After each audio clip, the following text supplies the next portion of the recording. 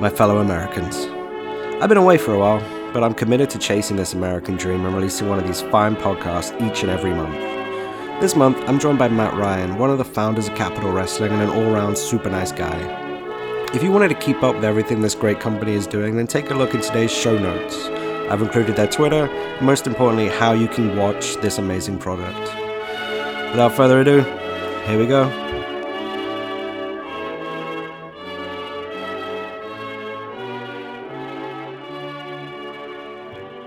So, this is an Englishman's Guide to Being a Better. And on the other end of this phone call is Matt Ryan, executive producer at Capital Wrestling. Hello. Where are you?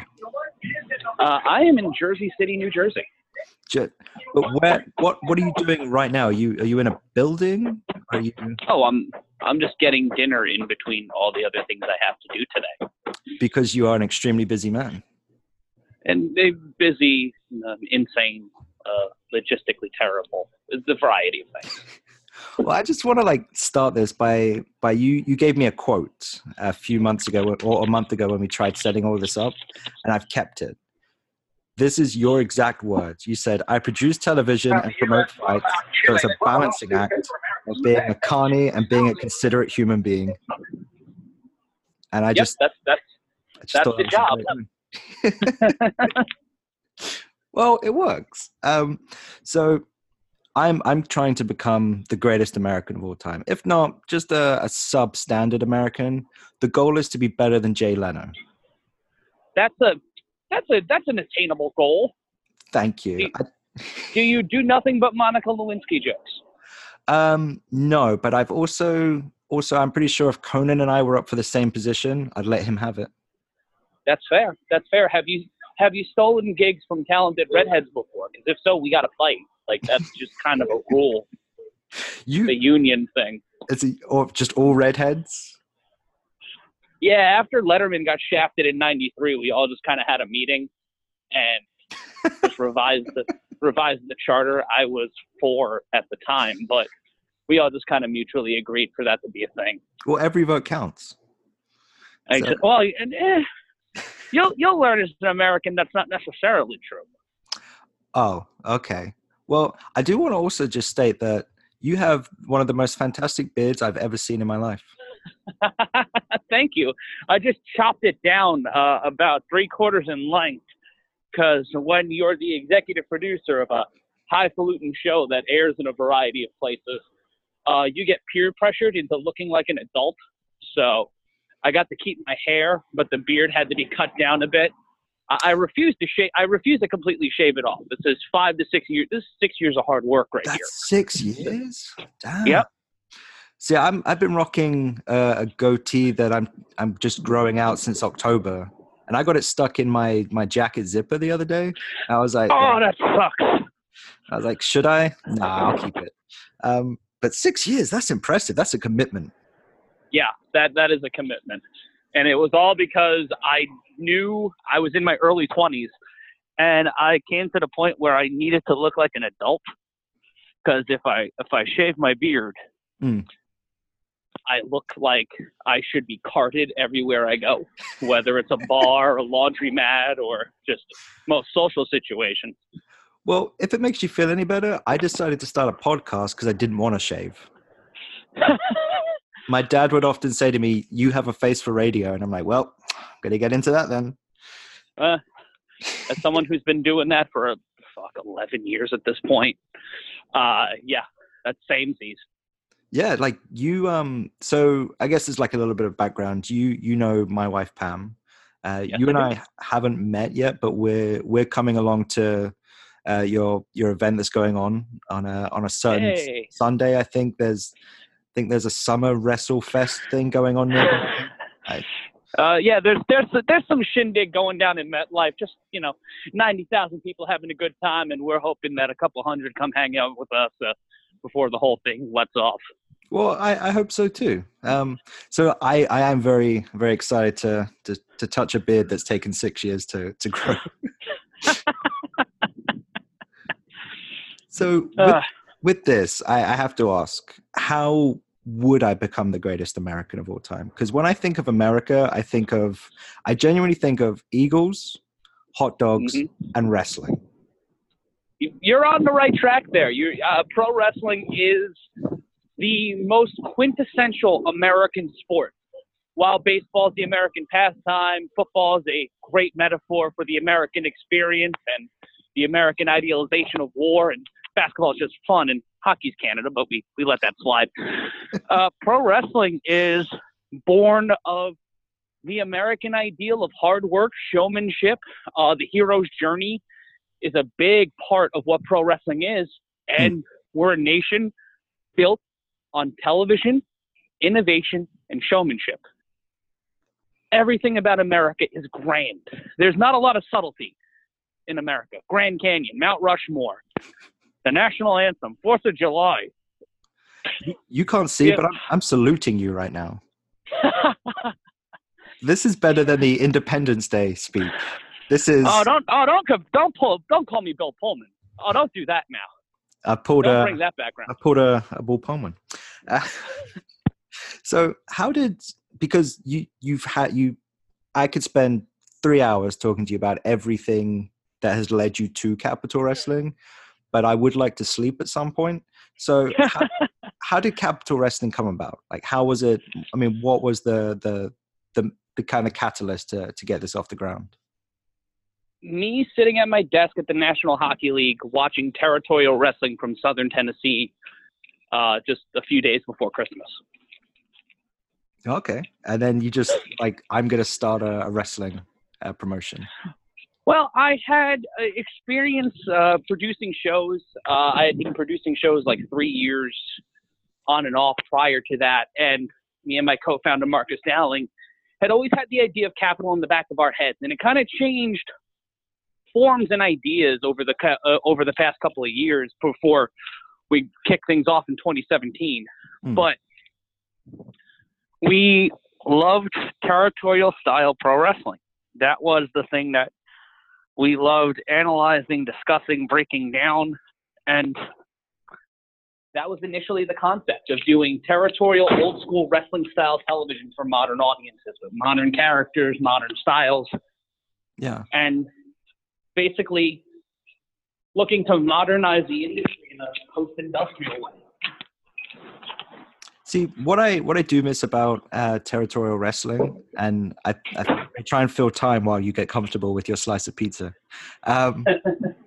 is that everything, it wasn't WCW, it wasn't WWE style where it was the same thing across the board. It was you could watch Southern territorial wrestling, and it was more technical. You could watch something around the Northeast, and it was a little bit more flashy. And then in England, you had just kind of workhorses almost. And I truly missed that, especially when it became monopolized. Yeah, the business completely kind of changed from the 1980s on when you see the evolution of wrestling. If you go back to the 1940s and 50s when television really started, pro wrestling was a sport. It was something that was treated in the same way baseball, basketball, and boxing were, especially football. Those were the big television sports. Wrestling was the first big weekly television sport. And then as it grew, the characters became more flashy. You had Gorgeous George, you had Killer Kowalski, you had these larger-than-life characters. But then when TV monopolization kind of came crashing down and things became more regionalized, and a whole bunch of political infighting in the wrestling business kind of necessitated a lot of changes, you saw each area adapt to different styles and different ideologies and different social structures that fit within the world it lived in. New York was primarily based on ethnic draws like Bruno Sammartino, Pedro Morales, Argentina Rocca. In the South, you had more gritty workhorse guys, and the same thing in the Midwest. If your last name ended in Ski or Gagne, you were over. Okay. Did you find with Terra, obviously it would be great to go back to that style of almost the unwritten rule. These are my guys. These are your guys. Yeah, we can do some cross stuff, but stop poaching. How do you find your wrestlers? Like, where do you go to? I mean, because it's not like they can just give you a call and say, "Hey, I want to wrestle now." Like, how do you scout your talent? Well, it's in the internet. We have people that send us stuff. We have people that watch stuff for us, give us recommendations. A lot of it is people show up, they make a great impression, and we want them back. There's guys like Jordan Oliver who would show up to shows, helped out, and now he's a featured attraction. Same thing with Casey Navarro.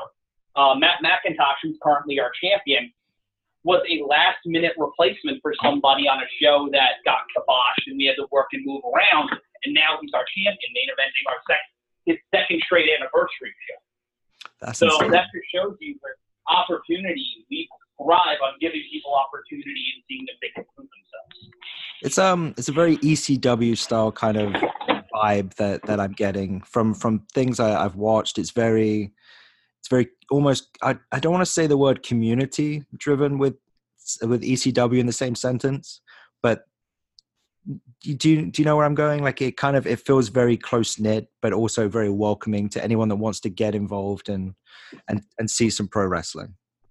Yeah, no, we believe that everyone has the right to enjoy professional wrestling in one way or another. And we believe, much as in America, everyone has an opportunity. Every lifestyle, every identity. We've had transgendered people on our roster. We've had openly gay people, bisexual, heterosexual, Republican, Democrat, liberal, atheist, super religious. We've had all walks of life walk through our doors, because if they're talented, if they're team players and they want to be here and they feel like they need a place where they belong and this is where they belong, then that's where we want them to be. That's awesome and extremely touching, especially with the climate that we have right now. So we're recording this on March 26th, and I don't want to get into it, but I spent most of my day with people saying, "What do you think about the Jesse Smollett thing?" I'm like, there's no easy answer here, but it's nice to know that there are people like yourselves and your co-founder that are going out of their way to say, "Hey, people may think that you're different, but you're just as good as us over here. Like, get over here." Exactly. And that's really nice. Would you ever, I don't know if you know this, but one of the greatest wrestlers of all time is from New Jersey, and he's currently rapping. Have you ever thought about bringing over Enzo Amore? Oh, I know people who are friends with Enzo. Oh. Like, I have close friends who work with Enzo on various projects. I'm not going to blow up their spot. And he's appeared on a podcast that features people that are on our show or who have appeared on our shows, or people we have relationships with. That's a hard question to answer, because Enzo's a loaded topic. Whether or not you include the proceedings that led to him being fired, that's a whole lot to unpack. But then him as a person, him as a personality, also the price tag that would come with someone like that. When you're analyzing as a company, this is just me as someone with anxiety who hates themselves and overanalyzes everything, because that's just who they are as a human being. Yeah. You look at every conceivable option and figure out what's the best road to go down and what's the bravest road that will make sure that you're able to fight another day. Very, very chairman of the board right here. Very, very diplomatic. He's amazing on the mic. That's what drew me to him. I thought he was phenomenal on the mic. Do you have anyone? We spoke about this earlier because I didn't want to give you anxiety. Anyone on your roster that you would say is the complete package? Now, I'm more than happy to let you name a few different names. Well, you can look at a talent like Sonny Kiss, who just got signed to All Elite Wrestling. One of the greatest athletic people I've ever seen in my life. Can do anything inside that ring and just has a presence about him that draws everyone to him. No matter who you are, you see Sonny Kiss, you can tell he's a star. Same thing for guys like Matt McIntosh, Anthony Gangone, guys like Darius Carter, who have their identity. For me, the total package is someone who can embrace who they are as a talent and be a 360-degree human being. So as a character, you need to embrace all of your flaws, all your foibles, and turn them into strengths. Every single insecurity, every single anxiety, you need to embrace them and kind of lean into what that is. So there's never really a perfect wrestler, because if you're booking a show or you're creating a product, whether you're a TV producer or an independent promoter or just someone in general, if you're putting together a project, if everybody has the same set of skills, there's no one that's going to stand out. There's no one that's going to be dynamic. There's no one that's going to be able to change the game or be the leader. If you have different types of people, but with all the same goals, then you're putting yourself into a great path to success. Because I'll give an example. Juba, who was a Capital Wrestling Tag Team Champion until he broke his ankle in 3 places. Damn. He had broken his ankle in a match, finished the match, walked to the back, took his boot off, drove people home, drove himself home, and then walked into the urgent care. Like, people like that who will bust their ass and prove themselves as human beings, that's the stuff I want on my roster. Those are the people that I want on my roster. It's always, it never fails to surprise me or shock me how fucking professional 99% of wrestlers are. I'm sure you've seen enough injuries in your time, but the one that always takes me back is RVD dropped his knee on Triple H's throat. I was there for that. I was at the Garden for that. I was at that show. And it was just like, he just kept going. And I remember watching it at like 2 a.m. in England, like, he's not good.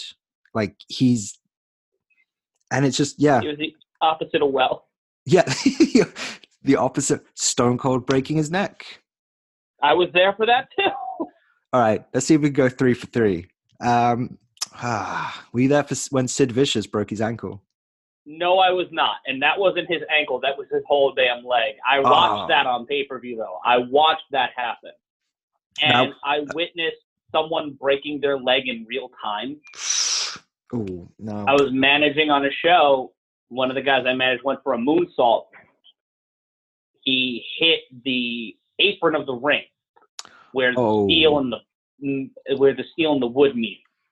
Broke his leg. Devastatingly so. And that shit haunts you. Yeah, I can only imagine. I've gotten a couple of concussions. I've blown out. I almost blew out my knee a year or two ago from just jumping off of the apron, and I just landed wrong. Because in the state of New York, you need mats, you need ring mats.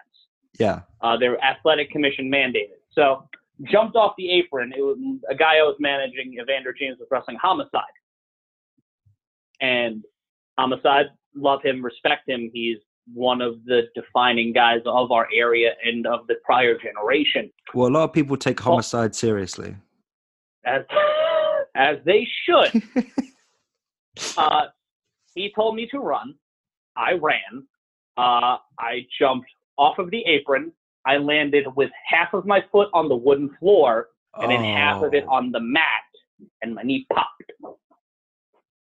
So I have this dangerous man staring at me, possibly chasing me, while I'm holding the guardrail and limping like an asshole, trying to just no-sell it while everybody's looking at me like, oh, fuck, he's hurt. And I just popped it. I aggravated something. But a few months later, ACH dived on me, easy as can be. Everybody thought I got shot, but that was the easiest bump I think I've ever taken. I was going to say, are you trained to take bumps? I've had training, but I live by the simple axiom: I do what I can do to make the match better, make it look real, and I'm not someone who should take moves, mainly because my athleticism is absurdly limited, and I don't want to put anybody who I'm giving my body to in a position to hurt themselves. That's fair. So you wouldn't want to do a Van Daminator on someone? Oh, hell no. Couldn't even get, if I got my leg that high, I would just be impressed. I would stop halfway through and say, did everybody just see that? I just want to make sure everybody saw that. And then go to the hospital because I tore my hip off the bone. Yeah, I as a kid, I loved RVD, but it was one of those you'd watch pro wrestling, you'd be like, yeah, I could do that. Then he'd show up, and I'd be like, never mind. We're good. I can drink beer and throw it at people. That's me. So I mean, like, I obviously, we're best friends now. We're closer than any two people have ever been. How do I go about creating a tag team and managing it? Well, first and foremost, you need an identity. Okay, so I'm going to be... See, I've already got a plan. I would like one guy to dress as an American Eagle and the other guy to have a very hot dog style outfit. He can take it off. It can just be a jacket. Oh, no, we have a hot dog. Capital has a hot dog. Okay, cool. So already half the way there. Yeah, hot dog starts. And I'm going to call myself Uncle Sammy. And I'm going to put on a terrible American accent. And I just want to be a heel. I pretty much just want people to boo me. Or a reason for them to boo me as opposed to just walking around New York City and just being booed. I've had both of those things happen, just innocuous of one another. Yeah, the thing about getting heat, the thing about, and when I taught a promo class for a brief period of time, because I consider myself to be good at the talk speak things, you're left with the idea of why. Yeah. Why should people care? Why is it important? Why does it matter to you? Why are you in this situation? So you come up with the idea of why. Why does Uncle Sammy exist? Well, you're turning your views of Americans onto them and turning them into a cruel parody, but you're so up your own ass you believe that this is what Americans want and this is who Americans are. Yeah, I want the classic immigrant, heel character.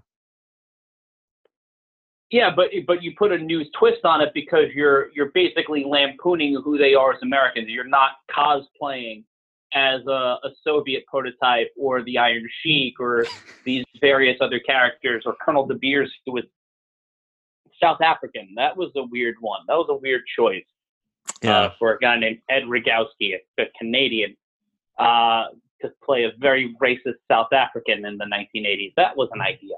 Simpler times. Yes. But that's the key. The key is to find the reason that you get heat. Okay. My character, Matthew Ryan Shapiro, gets heat because he's loud, he's abrasive, he's disrespectful, he thinks he's better than everybody else. He treats the people he manages as the greatest things of the world until they lose or they screw him over. I'm a little bit concerned that you said character. Let's be honest. Come on, you can embrace it. It's not a character. It's a part of your identity. It's all, depending upon who you are, you turned up to 11. It's your worst trait turned up to 11. It's your internal view of yourself turned up to 11, or it's just different things that you can do. You embrace a different side of you that apes itself into a character. Now, me, Matt Ryan, and Matthew Ryan Shapiro are different, unique people with similar tastes, similar views. Both are agnostic, both are Democrats, but both are different in how they apply their worldview, and both are different in how they deal with people. Matthew Ryan Shapiro sells dignity for $1 at his merchandise table. The other one just tries to give people opportunities and save themselves some dignity. So I need to bring at least $1 when I come to the next show. Yeah, I'll save some special for you. Thank you. I'd appreciate that. You've thrown me, so thank you. Growing up, who was your go-to wrestler, or just a go-to match that you still fondly remember? Oh, go-to match is Bret Hart, Mr. Perfect, SummerSlam '91. Oh, I thought you could say Bret Hart and Stone Cold. I think Oh no, Bret Hart Stone. Yeah, Bret Hart Stone Cold Mania 13. Obviously, like that's a hard question to answer because there's so many good like Flair and Sting. Anything with Flair and Steamboat. The three-way dance from Barely Legal '97. The first ECW I ever watched was Barely Legal '97 because we lived in an area of New York where the cable laws were loosely defined, and my late mother pulled out a pay-per-view guide and said, "Hey, there's wrestling on tonight. Do you want to watch it?" She had no idea what it was. And then I'm watching ECW and I'm seeing Rick Rude and all these different sexualized and over-violent characters, and that's the moment where it kind of clicked for me. Another one, the reason why I wanted to be in the pro wrestling business in the first place is Andy Kaufman and Jerry the King Lawler. Okay. I remember sitting in a family friend's apartment at 1 o'clock in the morning. I was 7 or 8, and I'm From Hollywood came on. And it's Lynn Margulies, who's now a friend of mine, weirdly, like just someone I know, which is a weird thought, just at any point in my life, did this documentary. It's kind of a mockumentary about Andy Kaufman becoming a wrestler. Just the whole path of when he was wrestling women and wrestling women on Saturday Night Live to his whole feud with Jerry the King Lawler. And I was enamored with it. I was like, you can fucking do this? This is a thing? Well, that really kicked in. I was going to say that moment on Letterman is still just iconic. Where it's just like that. I don't know. I think that was the perfect. Jerry just sitting there and just kind of smiling was the ultimate heat magnet. It was just this beautiful moment where you had the quote unquote good guy, I guess, the baby face, just like, how dare you do this? How dare you touch me and all this other stuff? And you've just got this absolute atomic bomb of heat just sitting there smirking. And it's still to this day, like, it's just one of those moments you watch and you just know Letterman isn't in on the joke. Yeah. And he has no idea what's going on. And it's just he is afraid of what's going to happen. Yeah.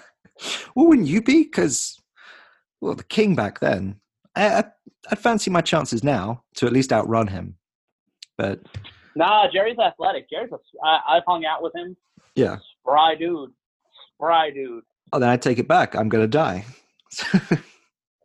Yeah, don't fuck with someone who worked in Memphis. Most of those guys, they either live till 90 or die at 40, and that's a shame. But they have outlived all of us in terms of what they've been able to do in their lives or what they've been able to do to their bodies. Like the fact that a lot of those guys are still around is amazing to me. Well, I saw Jerry at New York Comic Con last year. He was on a booth. I was at that booth. You probably saw me. I may have. I was wandering around dressed as Bob Belcher. So if you saw a very confused, mustachioed man, that was probably me. That was at the Headlocked booth, operated by my good friend Mike Kingston, and it'll be at New York Comic Con again this year. Support Headlocked, by the way, the definitive wrestling graphic novel, stories by AJ Styles, Christopher Daniels, Frankie Kazarian, some of the Samoa Joe, some of the biggest names in professional wrestling have written stories for it. Ric Flair, Mick Foley. It's a great book, and he's a great human being. Go out of your way to support that guy. Yeah. I didn't know Samoa Joe wrote for it. That is... Yeah. Joe is just this... I have no idea. I could watch Joe lose 365 days a year, yet he is still going to be one of my favorite wrestlers. He's just this... He's a workhorse, an absolute tank, and he sells everything so well. And it's just... I don't know. I always leave one of his fights like, well, he'll get him next time. I've seen Samoa Joe for nearly 12 years. I've watched him wrestle for 12 or 13 years of my life.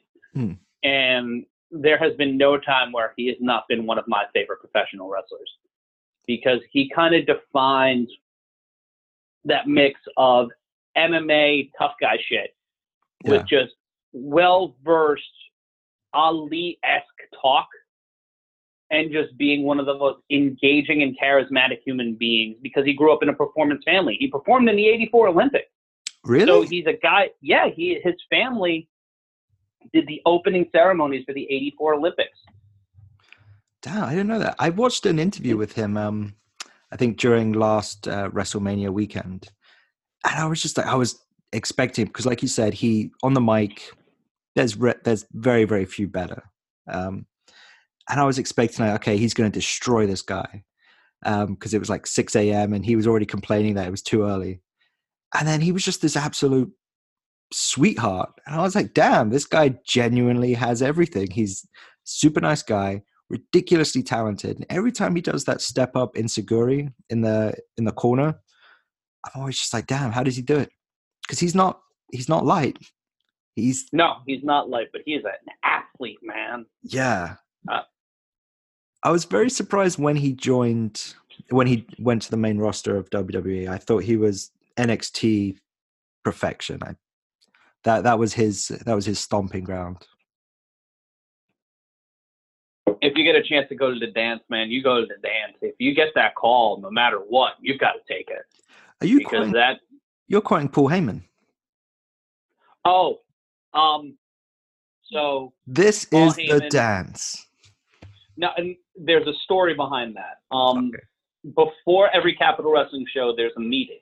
We have a talent meeting, and every once in a while, I kind of get riled up into doing a version of the "This is the Dance" speech. I'm trying to limit it now because it gets a little ridiculous and it gets a lot of very flaily. But yeah, that speech is another reason why I want to do what I do. Because you're able to encapsulate the passion of 2 or 3 decades of love and devotion and being a part of this thing and wanting to be a part of it so badly.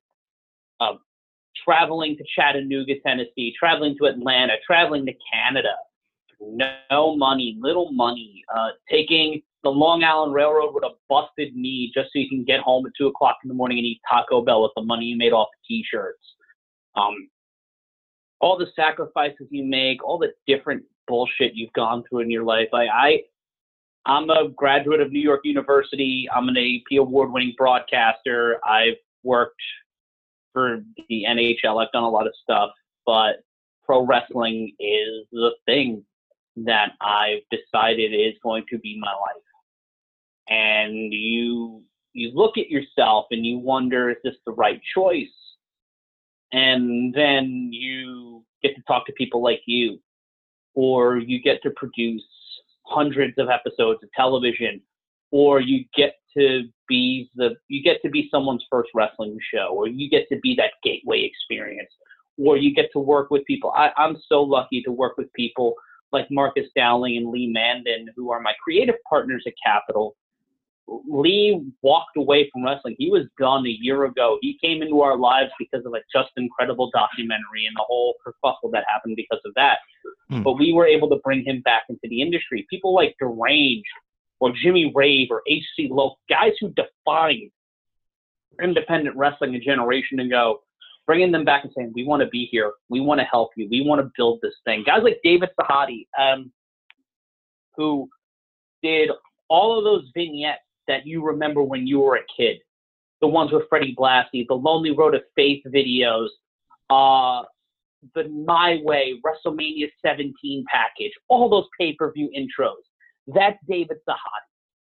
And he works for us now as an executive producer, and that just jars my mind.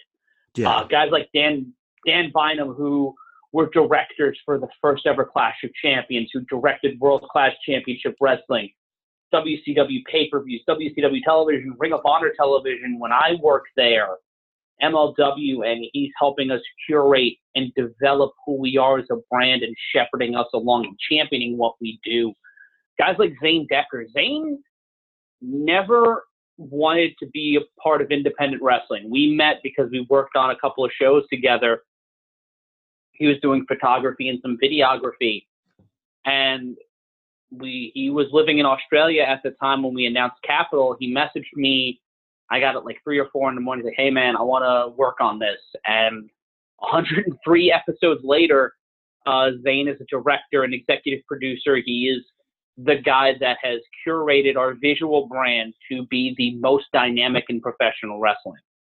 And to be able to work with these people, create these opportunities, just to do all that with people like care about Stephen James and Harry Turjanian, who are commentators, who are the second coming of Gorilla and Bobby, managers like Bobby Orlando and Portia Vaughn.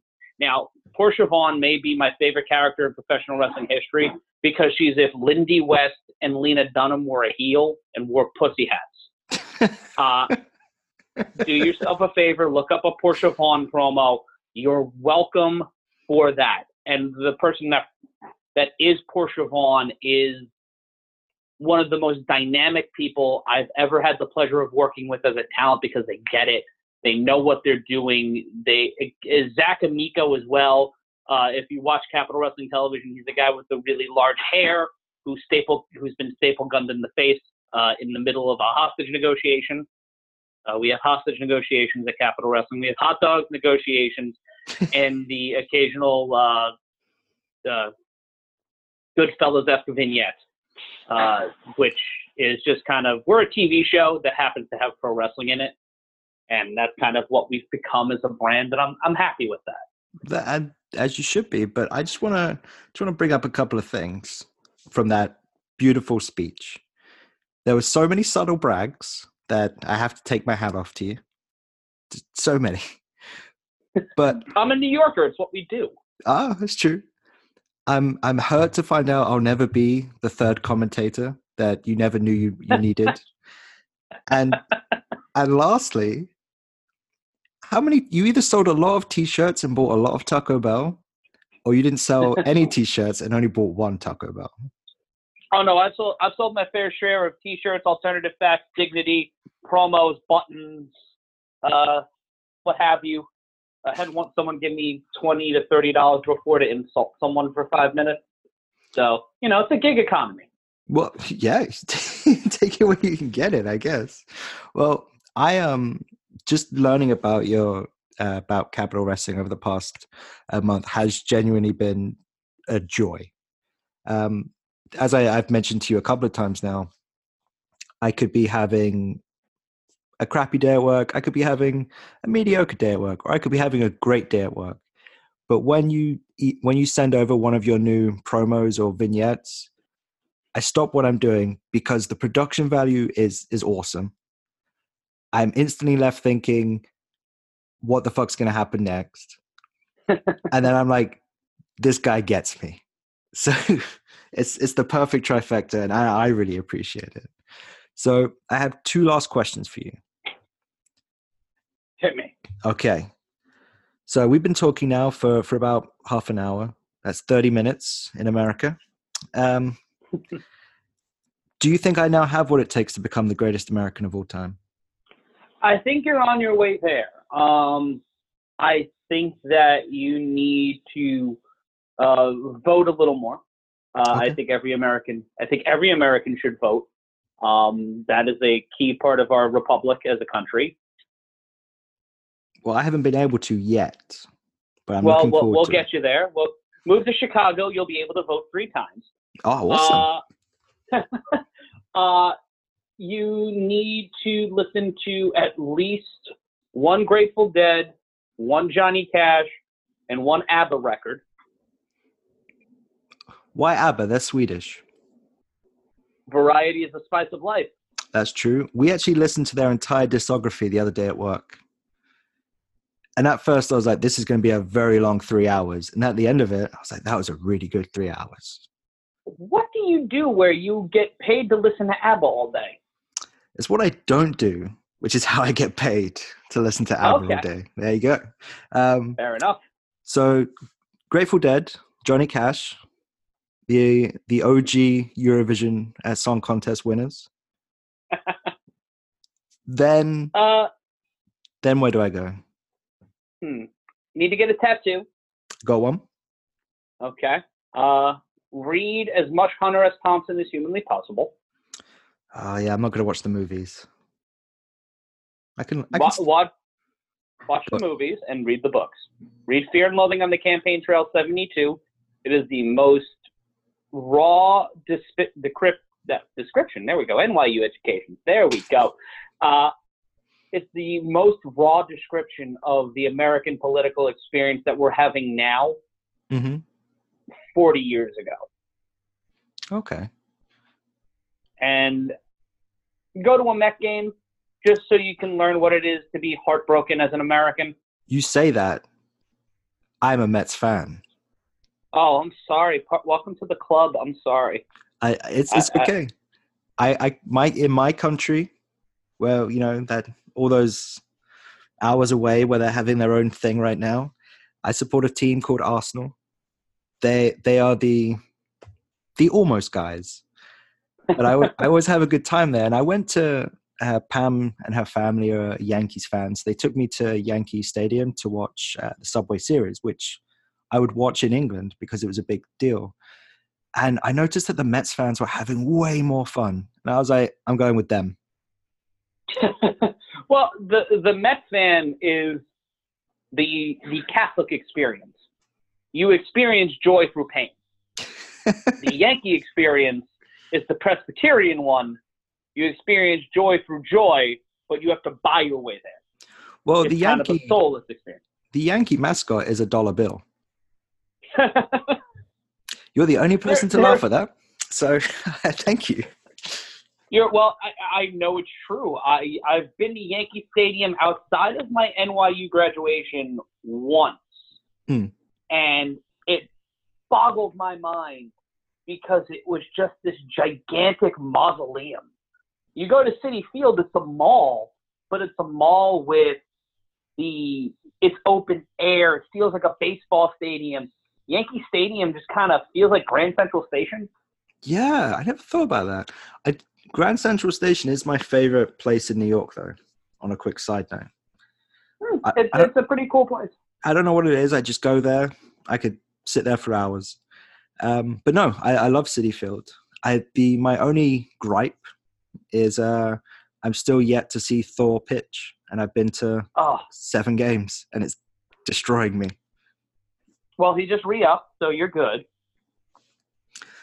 Whenever I go, I remember I got tickets for 3 games in the space of a month last season, and I think he pulled a muscle in like his pinky, and I'm like, really? Sounds about right. Great. That's a very Mets injury. It is. Also, I love his banter with Mr. Met on Twitter. I think it's phenomenal. So my final question. I ask this to everybody.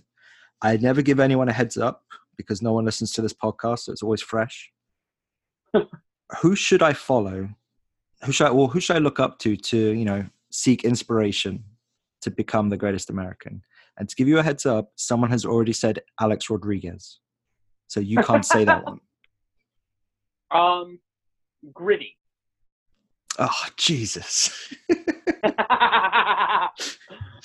That's kind of my go-to answer for anything, but Gritty is a good answer. Hunter S. Thompson's a really good answer. Patton Oswalt, I believe, is a real, true, great American because he was someone who embraced who they were at every stage of their life, but continued to find themselves and continued to grow and continued to change and continued to push to be better.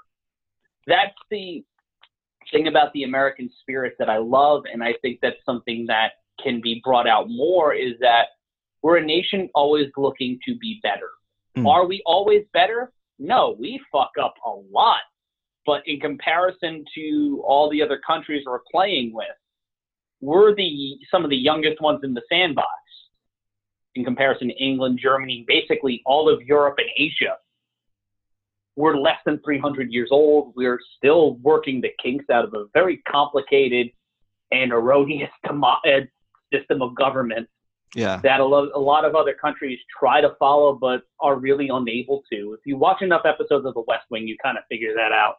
That's too much walking. I get exhausted. I get into arguments with people all the time about Aaron Sorkin. I usually lose, but I feel like he is someone that needs to be watched and have their content taken, and I think he's a brilliant writer. Well, I'm just glad you didn't say Hulk Hogan. No. Because I was a little bit worried. When I was younger, I did used to think, like, I don't know, he was sold to me as the American, like as what all Americans were, and I was like, oh man, that's gonna suck. And then I moved. Go on. Well, he's the definition of what America was in the 80s.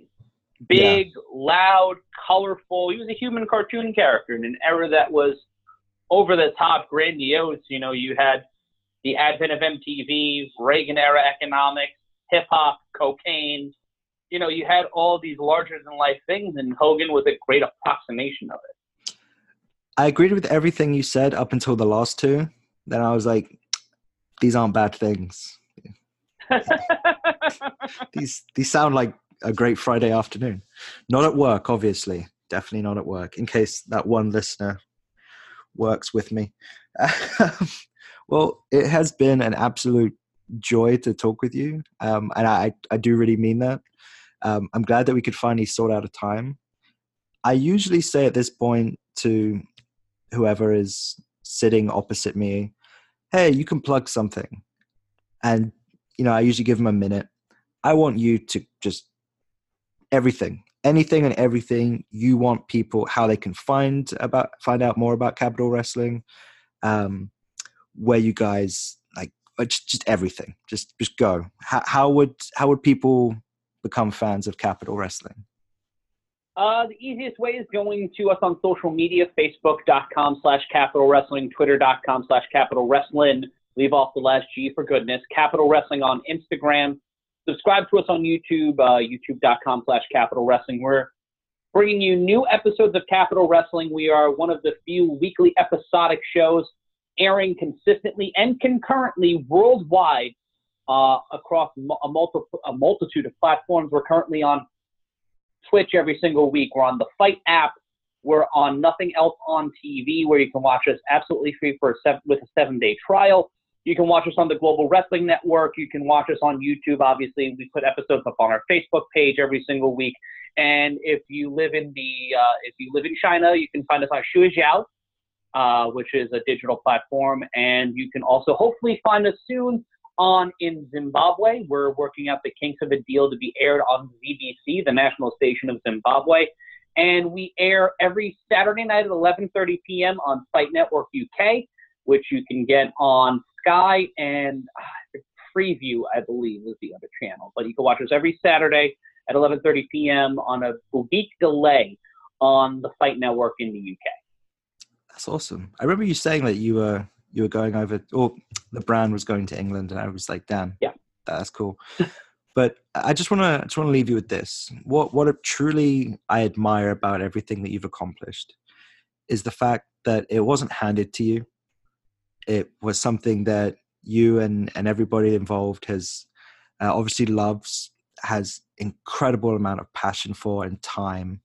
And it really is a beautiful thing to see so many people chasing their dreams and getting somewhere with it. So that's always great. Thank you, man. I appreciate that. And this podcast is a really cool thing too, because not only are you just taking the piss with people, but you're trying to learn more about the American experience. You're trying to learn more about your adoptive homeland. You're learning the place where you're spending probably the rest of your life. I'm sorry. But that's the thing about being an American. And then every once in a while I'll get patriotic or I'll get political. 2020 is coming up, so I got to put on my fighting boots. Yeah, vote Kanye. We got a lot of vote. Yes, vote Kanye. This as a Democrat, this thing is shit show. But in 2016, I was volunteering for the Bernie Sanders campaign, and I was at this fundraiser for the Sanders campaign, like the week of the New Jersey primary. Mm. And I ended up backwards ass hosting the event because I knew how to talk. And I got very drunk. And I cut this promo that was essentially a campaign speech, but it turned into a promo. And the great thing about being American is that you have a multitude of choices, and you can embrace all of these things around you, or you can't, or you don't. The great thing about America is you have the freedom to do, for the most part, what you want within reason. And how we embrace that, how we change, how we evolve as a nation is predicated on us finding ourselves, on finding who we are, examining why, examining who we are, not only as people, but as communities. Because you'll see neighborhood by neighborhood, block by block, there's these different identities that roll into them. I grew up in a primarily Hispanic and Asian neighborhood as the only white kid on my block up until I was maybe 17. And a ginger as well. Yes. That's not good. And I caught hell from my Caucasian friends and my Hispanic friends over that. But I went to a high school with your wife that was ethnically, culturally, financially diverse. And I was a little shit in high school. I was annoying and emo and hated everyone. But when you look back on it, these are different communities. These are different people that were all able to exist, in this one ecosystem. And I think if we embrace that part of us more as Americans, and that's what we try to do in Capital Wrestling, we try to create this different ecosystem where all these different personalities can exist or not, or can exist, coexist or not coexist with one another, create friction, and boom, you've got people fighting in a ring with very skimpy leotards on. The way it should be. The more, but the more we embrace that, the more we can take into the fact that we are different, and that's kind of a good thing. I think the better Americans will be. We have to do a better job of being better Americans. I don't know how you do it. Just don't know how you pull these speeches out. I feel like it's fucking carny. It's very Dan Harmon of you. I'm a fat guy with a beard and a creative job, so that all kind of jives. Well, if you are Dan Harmon, you created one of my favorite shows, Community. Oh, same here. Same here, man. Oh, yeah? Yeah, I love Community. All right, I'm going to be in Jersey in 5 minutes. And we're going to hang out. But no, it has been awesome. And obviously, you're always welcome to come back and critique my Americanisms. And I'm going to keep banging on the Capital Wrestling door to either get my tag team up and running or to be the slightly more attractive Corey Graves that you didn't know you wanted. Minus the infidelity, obviously. So yeah, thank you again. And I'll make sure, I'm sure you'll send me over all the links that I can throw in the description below. And yeah, thank you again so much for being here. Thank you so much, man. Have a great night. Cheers.